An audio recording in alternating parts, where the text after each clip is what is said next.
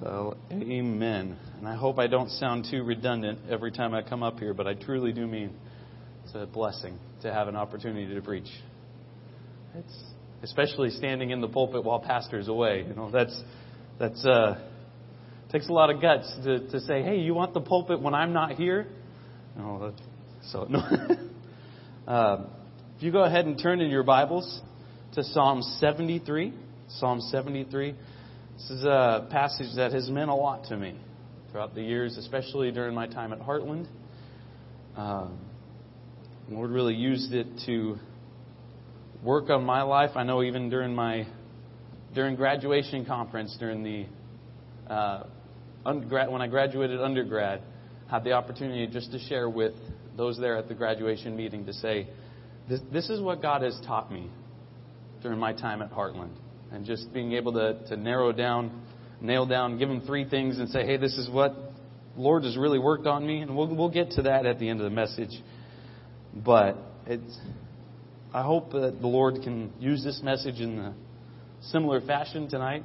I mean, He promises in His Word that His Word doesn't return void. So let's go ahead and begin reading Psalm 73. We're going to go over the whole Psalm, but we're going to only read about half of it at the beginning, at the outset. So let's go ahead and begin reading. Verse 1 says, "Truly, God is good to Israel, even to such as are of a clean heart. But as for me, my feet were almost gone. My steps had well nigh slipped. For I was envious at the foolish when I saw the prosperity of the wicked. For there are no bands in their death, but their strength is firm. They are not in trouble as other men, neither are they plagued like other men. Therefore pride compasseth them about as a chain. Violence covereth them as a garment. Their eyes stand out with fatness. They have more than heart could wish. They are corrupt and speak wickedly concerning oppression. They speak loftily. They set their mouth against the heavens, and their tongue walketh through the earth. Therefore His people return hither, and waters of a full cup are wrung out to them. And they say, how doth God know? And is there knowledge in the Most High? Behold, these are the ungodly who prosper in the world. They increase in riches. Verily, I have cleansed my heart in vain, and washed my hands in innocency. For all the day long have I been plagued and chastened every morning. If I say I will speak thus, behold, I should offend against the generation of thy children. When I thought to know this, it was too painful for me." We're going to go ahead and stop right there. And we'll get to the rest in a little bit. But you think back a few weeks, maybe about a month or so ago, Pastor finished up a series in hard things, hard sayings. He went through and took passages out of the Bible that people really get messed up or confused about, when really they're simple. The confusing part about those passages wasn't necessarily what they meant, but rather accomplishing those hard sayings or doing them. It's not a hard saying to tithe. But sometimes it's hard to do. We can sometimes approach the Word of God with a knowledge of what God says, but a hard time living it. We know, hey, God asks of me just a little bit of what He's given me. When you think about tithing, for example, just a little bit of what He has given me. But God, I've got these bills, and I want to put some towards savings. We know that God says, I'll provide for you. Just give it. But sometimes it doesn't make sense to give money for God to, we know in God's Word that He says, if you're going to be the greatest of all, you will be servant of all. That doesn't make sense. How are you going to be a leader by serving everyone? By allowing people to step on you and doing the lowest of the jobs. There are things that when we approach the Word of God, we can look at them and we say, yes, that's true. But living it, sometimes it's hard. Or being able to put our thumb and say, see, this is where it's true. Oftentimes we can look around us and at the world around us and we say, they're not doing it. And they seem to be okay. And that's really where Asaph was.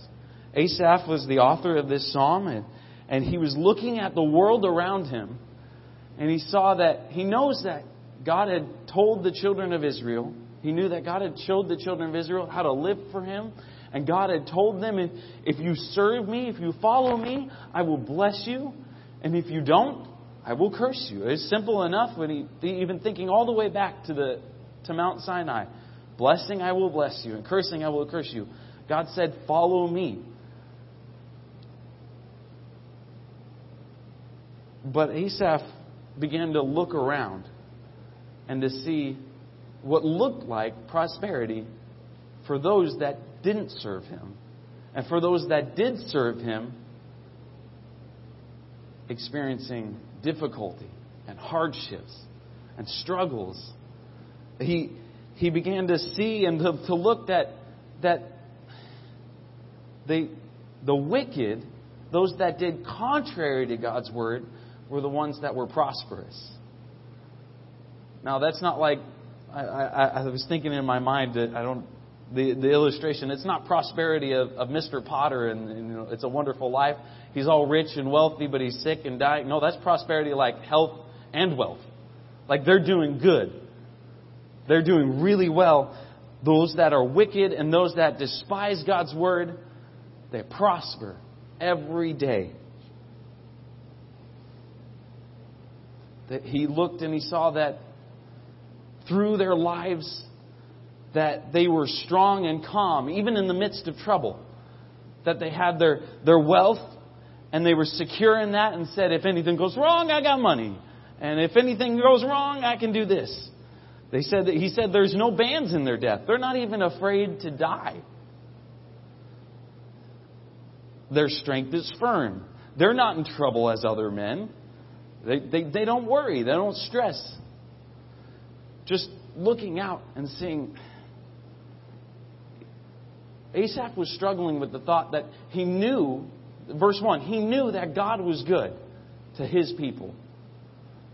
But then he looked at them, the wicked, and compared his life to them and said, but as for me, he said, God is good to Israel. But as for me, I don't see it.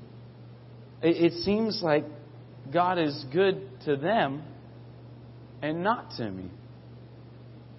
I mean, in their culture, that even then, that prosperity, the wealth and health often was seen as God's hand of blessing.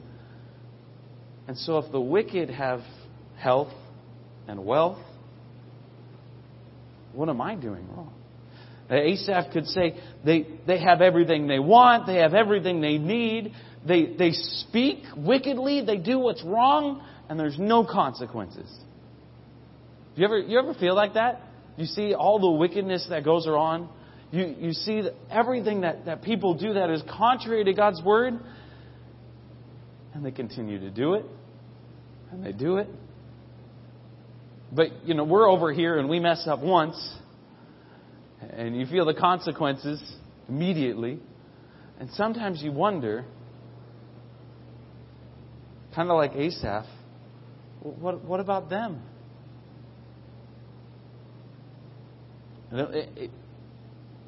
What about them? Even the godly are looking at this and they say, That's why Asaph says in verse 10, he says, therefore his people, God's people, his people return hither. That even the godly, even those that had given their lives to God, they look and they see, you know what? These people aren't following God's Word. And they seem to be doing okay. I guess it must not be that bad. And some of them even return hither. They return to that. And when they do, it says waters of a full cup are wrung out to them. Rejoice. hey, this person has given up their religion and they're okay. Look, they're doing better now. And everything seems to be going well for them now. Even Asaph admits that this was hard to see and hard to watch. And he admitted in the psalm that he was tempted to turn. That's why verse 2, but as for me, my feet were almost gone. My steps had well nigh slipped.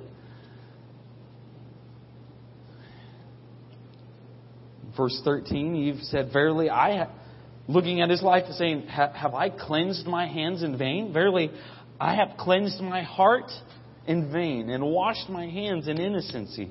Innocency just means free from any quality that can injure. It's free from, it's good for nothing. So I've cleansed my heart in vain. I've washed my hands for nothing. That when you just look around you and you see the wicked prospering and God's people just seem to always struggle, Asaph began to ask the question, what's the point? What is the point? If that's it, what are we doing here? And Asaph knew in his heart that this questioning was wrong. He knew it was wrong. He said, if I say I will speak thus, behold, I should offend against the generation of thy children. He said, if I say this out loud, I'm going to offend somebody. So that could either be somebody's going to get mad at me and say, no, you're wrong, or an offense could be a stumbling block. He said, if I say this out loud, I might cause another one of God's children to go over this way. If I say the struggle that's in my heart, they might say, yeah, you're right. You know what? I'm going to go over here too. He says, I know it's not right, and I know I can't say it out loud because I might cause somebody else to fall, or I might just reap the wrath of all of those that aren't going to turn. But it hurt to just think about and to look and just to see and struggle with that thought. And you know what? We live in a similar time like that, where we come in here and we know the Word of God and we know what God says, but sometimes if you just get caught up looking around you, we could be tempted just to say, God, what's the point? God, I do right and I do well and I try my best to live according to your Word, and it just seems like the wicked continue on. It seems like those that I tell about you, they just laugh at me and they walk all over me and they just go on their way and they seem to be doing better and better every day. Whereas I've got this struggle over here and they don't. No, we can be tempted that way when we get caught up using these. When we get caught up looking around us until we go back to God. That's what Asaph eventually had to come to. Is that when verse 17, he says this. Well, verse 16. And when I thought to know this, it was too painful for me until I went into the sanctuary of God. Then understood I their end. He said, as long as I was looking around me, it almost seemed like, man, what's the point? Until he came into fellowship with God and God's Word. Then he realized, okay, there is something. This isn't in vain. This isn't pointless. That though right now they seem to be doing fine, and though right now the wicked seem to be prospering, he says, verse 18, surely thou didst set them in a slippery places. Thou castest them down into destruction. How are they brought into desolation as in a moment? They are utterly consumed with terrors. As a dream when one awaketh, so, O Lord, when thou awakest, thou shalt despise their image. Asaph realized that when he went before God, that there was an end coming. That we even can read of it in God's revealed word, that something that Asaph didn't even have at that time, but we have the book of Revelation. God had given His word to show that though something may not happen now, there will come a day that the wicked will be judged. And that the righteous will be redeemed, reconciled out of that. It's not a fun thought, though, sometimes to think about, that there is judgment coming for them. And Asaph gets to that too. But he began by saying, you know what, when I went into God's house, when I fellowshiped with God and with God's people, then I realized that though they do look like they're prospering now, they will reap what they sow. There are consequences for their actions. Serving God is not in vain right now. He was convicted. He was convicted of his doubting. He says, "Thus was my heart grieved, and I was pricked in my reins." Verse 22, "So foolish was I, and ignorant. I was as a beast before thee." But then that's when Asaph remembered the past. All that God had done for him. That he could look back and say, that though it seems right now that they're prospering and I'm struggling, you know what? God has always been good to me. You know, it looks like right now, just in the circumstance that I'm in, that God is good to them and God is not good to me. But you know what? God has been so good in the past. He's provided for me every step of the way. Nevertheless, I am continually with thee. Thou hast holden me by my right hand. Thou shalt guide me with thy counsel, and afterward receive me to glory. God had always provided for him. God's presence was always with him. You can't hold somebody's hand if they're not there. And not only that, but he said, "Whom have I in heaven but thee? And there is none upon earth that I desire beside thee." That God was with him. And not only did God provide for him, not only was God present, but He protected him. "My flesh and my heart faileth, but God is the strength of my heart and my portion forever." That though Asaph, when he looked around him, he saw a struggle, saw what looked like the wicked prospering. When he realized what God's Word said and what God had already done in his life, he could say, okay, it's not in vain. So where do I go from here? Well, the last two verses conclude Asaph's thoughts. He says, well, concerning the wicked, there's verse 27. "For lo, they that are far from thee shall perish. Thou hast destroyed all them that go a-whoring from thee." That there is a sure end. Though they look like they're prospering now, there is a sure end for those that have rejected God and His Word. But for Asaph, he realized God is still good to His people. But it is good for me to draw near to God. "I have put my trust in the Lord God, that I may declare all thy works." That if I just remember and realize that God's Word is true and that God has been good and that God has promised that He will be good, then it is good for me to draw near to God. That's where his struggle ended, was when he drew near to God, when he went into the sanctuary, when he communed with God and His Word. That it is good for me, Asaph says, it is good for me to draw near to God. That when we live in a day and age where it looks like the wicked prosper, it is good for us to draw near to God. Because it reminds us of that though things may be hard now, or things may not be the best, hey, maybe they are great. That's awesome. But No matter what, it is good for me to draw near to God because it helps us to remember how good God is to us. And helps us to see, even when things aren't going well, that God is still good. And He has promised His goodness. And how do we draw nigh to Him? Number one, by daily walking with Him in His Word. And number two, by being here. By being in fellowship with Him. Being in fellowship with His people.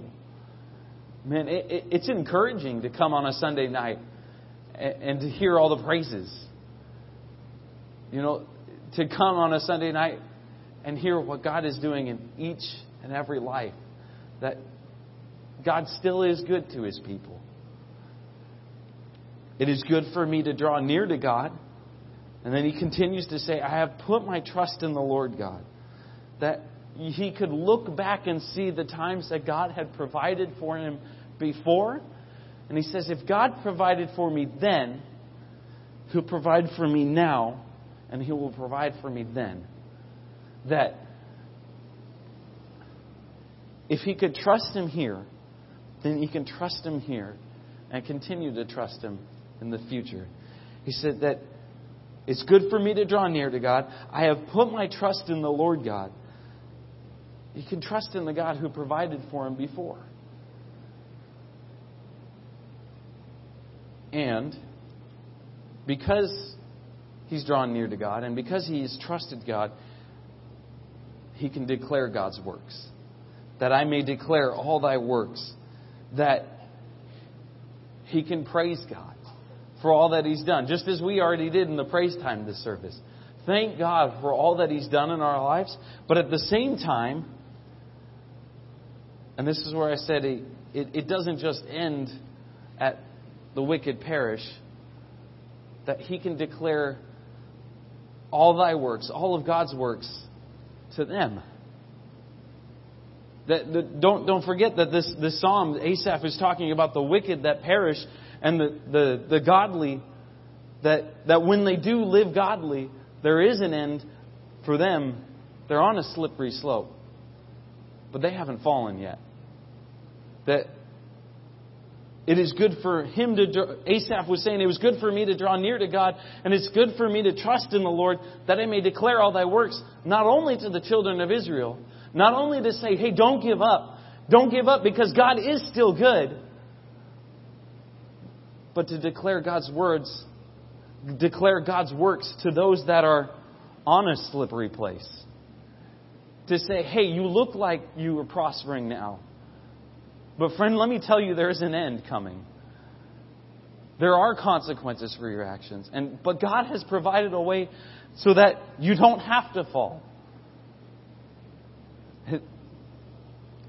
God has allowed us to be able to draw near to Him in His Word. And to come to a church and fellowship together. And He's shown us time and time again that we can trust Him with everything in our lives. And we can declare those works to a lost world. That a lost city out there that thinks they're doing okay. That thinks they're all right. But really they need a Savior. That they need Jesus to come and cleanse them from their sins. To forgive them. That we have the responsibility and the obligation, the opportunity to declare His works. That even in a time when it looks like we can look around and it may look like everything is backwards. I know God is good to His people, but when we get in His Word, when we fellowship with His people, when we look back at all that God has already accomplished, and we realize all that He will, it is good for us to draw near to God. It is good for us to put our trust in the Lord. It's good for us to declare His works. Yes, declare His works in a praise time here. And to thank God and encourage others when they're going through a hard time. We're going to be praying for each other in just a moment. And praying for our missionaries. When they're going through difficulties, encourage them. Say, hey, I'm praying for you. Hey, God has answered my prayer request. And He will yours. And declare His works to those of us who are here. But also declaring His works to those that look like they're prospering now. But we know that's not going to last forever. We know that they're on a slippery place because we have drawn nigh to God. That we can declare God's works to them. I mean, we may be out of tracks for the moment and waiting for the shipment to come in, but you don't need a little piece of paper to tell somebody about what God has done. God has given each one of you a testimony. Yes, these help. The tracts, they help. But God has given each one of you a unique testimony where you can say, this is what God did in my life. You know, this is who I was before I heard about Jesus. Before I heard about the true God of the Bible. I was living in this religion and it was a slavery to me. But that when I heard the truth of God's Word, or man, I was the most wicked person in the world and God saved me from that.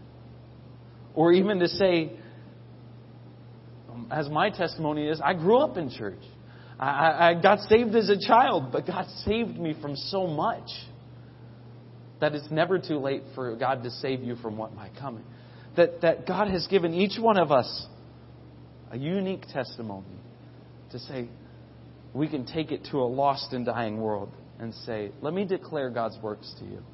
Let me tell you what God has done for me and what He can do for you.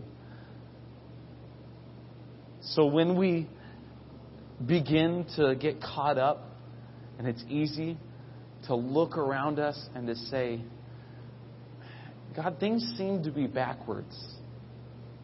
Just remember that God's Word is still true. God is still good.